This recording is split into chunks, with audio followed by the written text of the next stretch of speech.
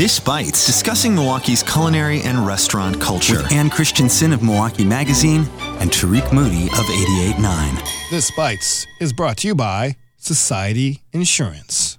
Welcome to This Bites, Milwaukee's culinary podcast, with food writer and critic for Milwaukee Magazine, the lovely, talented Ann Christensen, and me, not so lovely, need to lose weight, DJ Tariq, a.k.a. The Architect. On this week's edition of This Bites, we're going to talk about birria tacos, this really interesting trend, and Ann did a little take on where to get some of these tasty, comforting tacos filled with some amazing broth.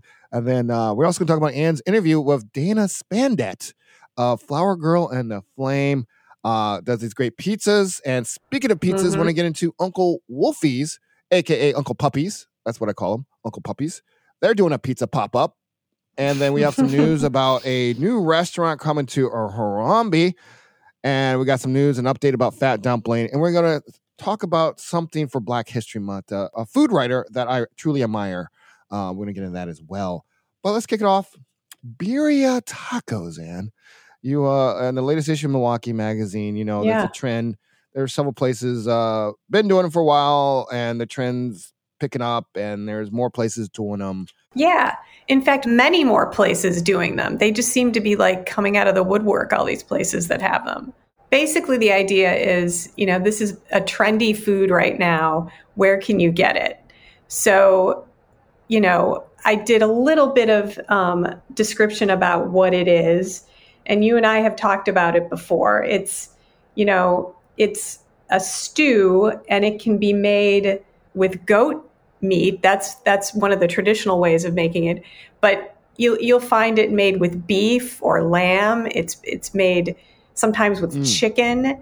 I actually heard about a place that was doing a vegan version with jackfruit. Yeah. And essentially, this whole taco business is, the meat is marinated, and they in this kind of chili laced broth, right? Mm-hmm. And it's also served with that consomme. The tacos are also served with that stew as a consomme that you dip your taco in. So the meat goes in the taco, gets fried up on a skillet with cheese, and you've got kind of a queso birria taco, and then you dip it in this consomme. So it's essentially like telling people what it is and a few places that you can get it.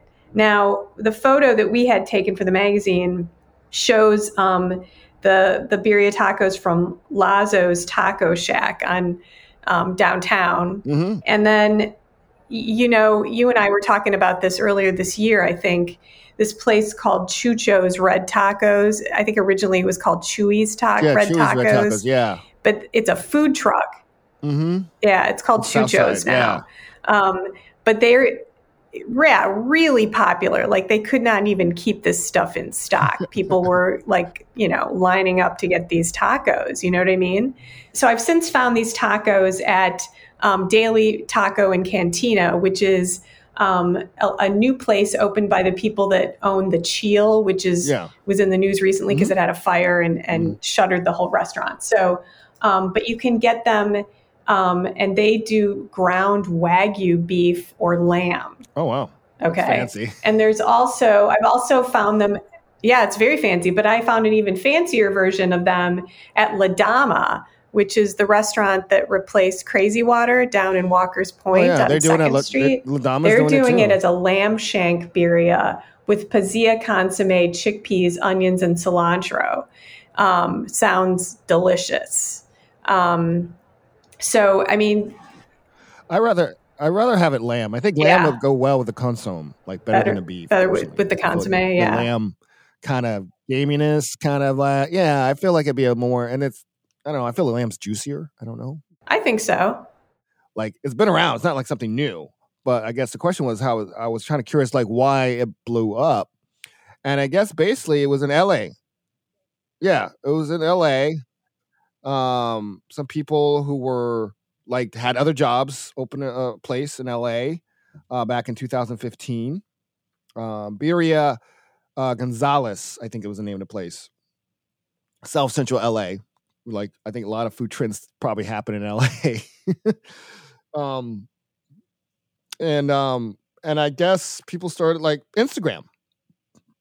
Blame Instagram for this. According to, like, it was an Instagram post on November 4th, 2018, according to this article, where it posted a photo of a birria taco from this place in South Central LA. And then that photo went viral in LA. And people were like clamoring over it, getting it. And then other people got some, took photos of it. Other people saw it. Like kind of this viral kind of spread because people saw it, wanted more. And like, so. It became an Instagram craze, right? Food photos are very powerful advertising for people, if you think about it. And then it just spread like wildfire, right? Well, it took a little while to get here, but that makes sense. Yeah. That makes sense. I did not know how it started being so popular in the United States. And then Vasquez, one of the guys, one of the other guys who did I'm trying to understand this, opened a place called Teddy's Red Tacos in 2016. Mm-hmm. So there was like this little thing happening in LA where people started opening little shops all over LA. This is a story in Eater magazine. It's really fascinating, like the original. And you know why they're called red tacos too, because the tortilla gets fried in this oil that has the chilies and the red chilies, yeah. So it takes on that kind of color of the red. So that's where the red taco comes from. One of the places I like is El Tlacoteca. Mm-hmm. They have all types of birrias. They have like the burrito. They have the quesadilla. They have ramen, which I've started seeing more of. There's a lot of people start making birria ramen. Ramen birria. Yeah. But they also known for this like 18-inch, I think it's 18-inch birria taco. I got that once. Like, wow. That's the gigantic thing. There's like, yeah. So they're known for that one. That's their claim to fame, is giant birria taco. So cool. You can check out Ann's piece over at MilwaukeeMag.com.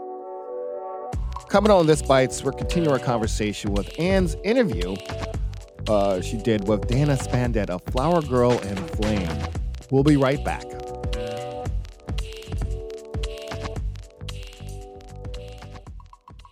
Every time you tune into 88.9, you discover something new. Your musical horizons expand, or you journey to a new corner of Milwaukee. Our programming introduces you to new artists, finds hope and inspiration in our community, and connects you to your neighbors. If you enjoy Radio Milwaukee, then we invite you to make another discovery: the power of membership. Visit RadioMilwaukee.org and click the orange heart to learn more. Support for This Bites comes from Society Insurance, an insurance company serving up a smorgasbord of coverages to businesses in the hospitality industry. Full list of Society's coverages, as well as tips for clean and safe operations, are available at societyinsurance.com. Now we're back. This Bites, the wonderful Ann Christian, food writer and critic from Milwaukee Magazine, and little old me. You did a recent interview. We were trying to actually do an interview for This Bites. It just never worked, but you finally got to interview without me. Like all the times you leave me out of everything. I get it. It's cool. Yeah, that's exactly what it's about. It's about leaving you out of this. Feels like high school all over again here. But anyway, you got a chance to interview Dana Spandet of the very popular Flower Girl and Flame, kind of the pizza pop-up. Well, there's been a pizza. Yeah, she's been doing pop-ups over at Zocalo Food Truck Park. What's the story behind Dana and this Flower Girl? It sounds like a Marvel character in the MCU. It kind of does, doesn't it? Well, Dana is the executive chef of a catering business in West Dallas called Tall Guy and a Grill Catering. And, they do a lot, and sort of the background on how this whole pizza venture, which is a separate venture, came about is, when you cater a lot of events, a lot of them tend to be weddings. And in 2020, a lot of weddings got postponed because of COVID.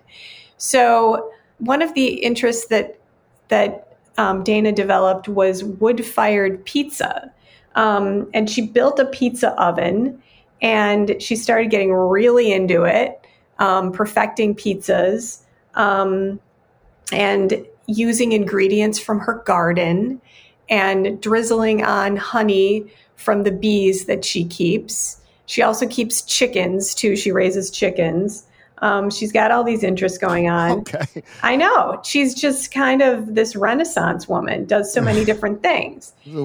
Yeah. So, so she started this food, these food pop-ups, and then she acquired like a giant trailer, which is another story, kind of how she got the trailer. So that trailer can make the pop-ups a little bit more mobile. So she's been able to go to different places around town. Like I caught up with her in Washington Heights last fall. She was outside doing pizzas outside of Urban Sense Florist in Washington Heights. But anyway, so she's doing these pop-ups with pizza, but it's taken on a different life in that her employer, or actually the owner of Tall Guy and a Grill Catering, he's now her partner, her business partner with Flower Girl and Flame, which is the name of her pizza business. And she's going to open a location in West Dallas. So that's, an actual brick and mortar location, a pizza place. So that's what, that's all, some of these things that we talked about. She's been really busy. So, so something good came out of COVID for her, in that this whole different pizza venture is actually going to be like a sit-down restaurant at some point this year. Yeah, that's. I haven't had the pizza. I keep missing out. Like, is the pop-up still going on at Zocalo? I think so. You have to check their schedule because they do different pop-ups there.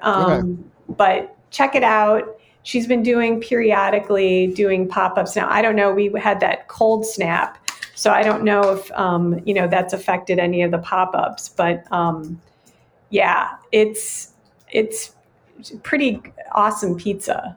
You've had it? I've had it.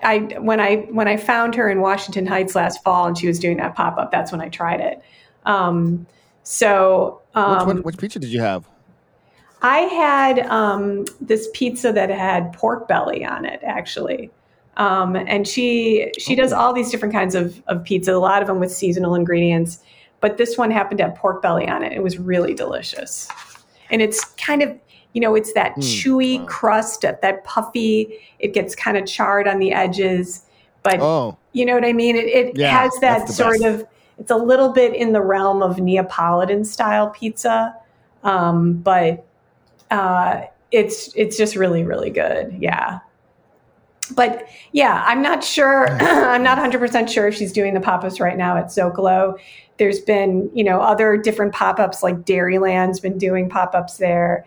And Bryant's Cocktail Lounge has been doing pop-ups there as well. Well, Dairyland's actually permanent there at Zocalo. That's a permanent location. Oh, it is? Okay. All right. Dairyland. Yeah. I had Dairyland. They delivered. Because I wasn't going out in this cold weather, because I'm not going back outside till it's 70. I had some burgers and fried chicken sandwich delivered. I ate both of them. You just wolf them down. Like the piggy I am. Yeah. Well, when you're hungry, Tariq. There's a point sometimes where I can't even see my feet anymore. But anyway, I digress. Speaking of pizza, as you know, we mentioned that pizza's a big trend, and it's happening. It's like, oh my gosh, is it a trend? Yeah. And including Uncle Wolfie's. Uncle Wolfie's is doing a pizza pop-up starting this weekend, today. Well, it's Friday really and Saturday. It's just a 2-day pop-up, so I don't know after that, but they've got just today and tomorrow. And it looks like they have 3 types of flavors. They have a vegan pizza, roasted garlic, or 12-inch pizzas. They're vegan pizza, roasted garlic, fermented peppers, arugula, and vegan cheese from Dead Bird Brewery. That sounds a lovely name there. Right? Pork belly pizza, which we mentioned before, from Flower Girl and Flame. They have a pork belly pizza with braised maple bourbon pork belly with broccoli rabe and vinaigrettes, and sausage pizza, house-made Italian sausage, pickled banana peppers, and red onion. Very simple ingredients, not overloading all the different ingredients, let the flavors shine through. So Friday and Saturday, I don't know if so you can pick up on Friday. You can order. I don't know if this still be available while this show airs, but you might be able to get Saturdays.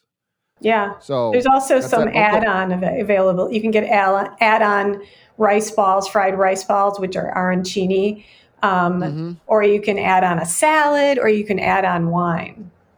Add on a salad. Is that like French? What's salad? Yeah. Is that a Latin leafy green vegetable? Sounds foreign language there. Salad.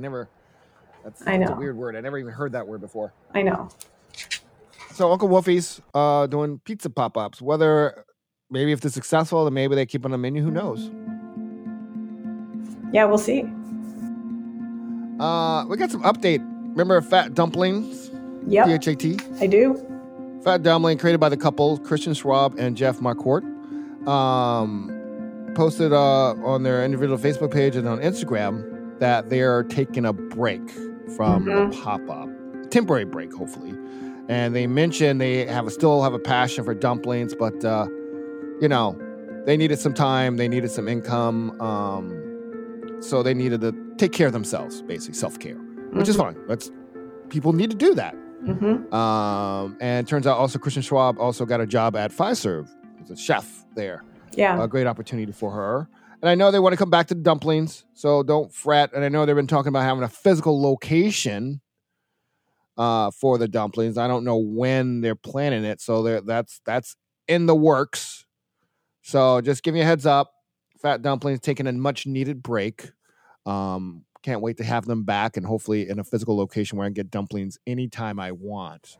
I know, because you were the person that made them sell out of dumplings earlier in their pop-up run.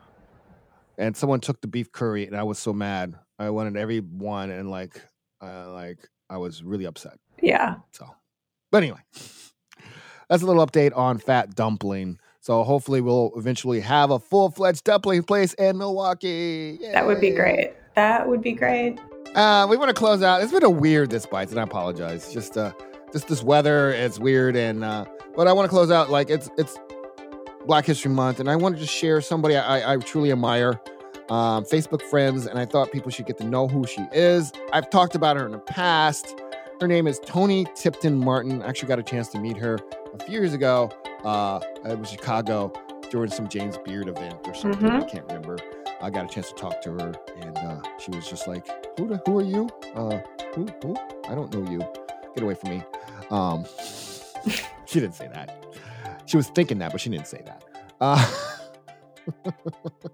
But Toni Tipton Martin, I got like several of her books. The one she released a few years ago called Jemima Code.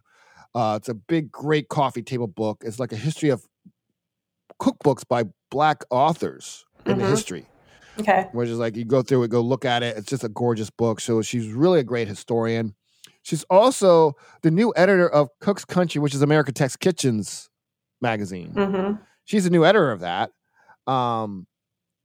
which I didn't know. That just happened back in September. I guess I missed that. But like, if you go to her Facebook page, we'll share links to that. She's been like celebrating historical facts, Black culinary historic facts for Black History Month. Really some cool stuff on her Facebook. But I just want to talk about, we haven't done like a cookbook roundup in a while. I bought this book. I'm showing like this to Anne because we're on video, but can't see it either. But I bought this book called Jubilee, which she put out, was it last year? I think it was last year. It's recipes from 2 centuries of African-American cooking. And I thought it was a perfect book to talk about for Black History Month. And basically, it literally goes to history, breaks it down into different categories of dishes, from beverages to side dishes to seafood to meats to vegetables, dishes I never even thought that were, I never heard of. Of course, you have like Black Eyed Peas dishes in here, which is a very, centric to Black culture and African culture. They have a dish called Nigerian Black Eyed Pea fritters, which I would love to make. Sounds really good, actually. They have okra gumbo, so they have different types of gumbo in here as well. Seafood gumbo, and they have like how you make chicken stock. The soup section is great. Peanut soup. The photos are beautiful. Green gumbo, broccoli salad. I think is a great book to get for not just Black History Month, but anytime, and cook anytime. You don't have to cook it during Black History Month. Cook it any 12 months out of the year. So it's like the diaspora of African American cooking. It's like braised celery. I never even heard of that. Like, this is a thing, and it looks really good. It's like meat drippings, celery. Like, I never thought of having celery as a dish. Yeah. Right. It's like using stocks or salads or tuna salad, but not as a kind of a main ingredient of a side dish, right? And I guess the thing about it, like, African Americans, Black people, basically, especially during slave times and whatever, during slavery and even after slavery, they didn't have wealth. They had to make the best of what they had. So, and their creativity and innovation, they created some amazing things with very little. And she definitely showcased some of these amazing dishes. Some dishes are very lush and amazing. Some dishes are very simple. Everything from Jamaican jerk ribs to home-style fried chicken. All types of fried chicken dishes in here. Creole fried chicken, buttermilk fried chicken, roast turkey, Louisiana barbecue shrimp. I can go on and on and on, but there's even a great dessert section. Definitely worth checking out. Definitely check out Toni Tipton Martin, her work, her writing. Check out her Facebook page. She's been sharing really some interesting facts on her Facebook page, historical facts. And then the Jemima Code, there's a Facebook page for that. It's a great book, by the way, if you haven't checked it out. I just want to share one fact, if I can get it up here. Sure. There's a story about before Julia Child ever appeared on television. There was Lena Richards, an African-American woman, hosted a weekly cooking show on New Orleans' first television station, WDSU, teaching viewers a thing or two about how to make gumbo. And this is before Julia Child on TV. Oh, wow. So many people think Julia Child is the first person, TV, and, but actually it was Lena Richards. And she has photos of it. So, like, just check her page out. Really cool stuff up there. But that wraps up this week's edition of This Bites. This Bites is edited by Kenny Perez. Handcrafted sonic inspiration comes from the License Lab with support from Society Insurance and your membership. Subscribe to this podcast at radiomilwaukee.org/thisbites. Find us on iTunes, NPR, Spotify, Stitcher, or anywhere you listen to podcasts. Remember, feedback's important, so please rate and review. Maybe not this episode, but other episodes. And as always, Ann, stay hungry. And keep the Malort cold. Have a great weekend, Ann. You too.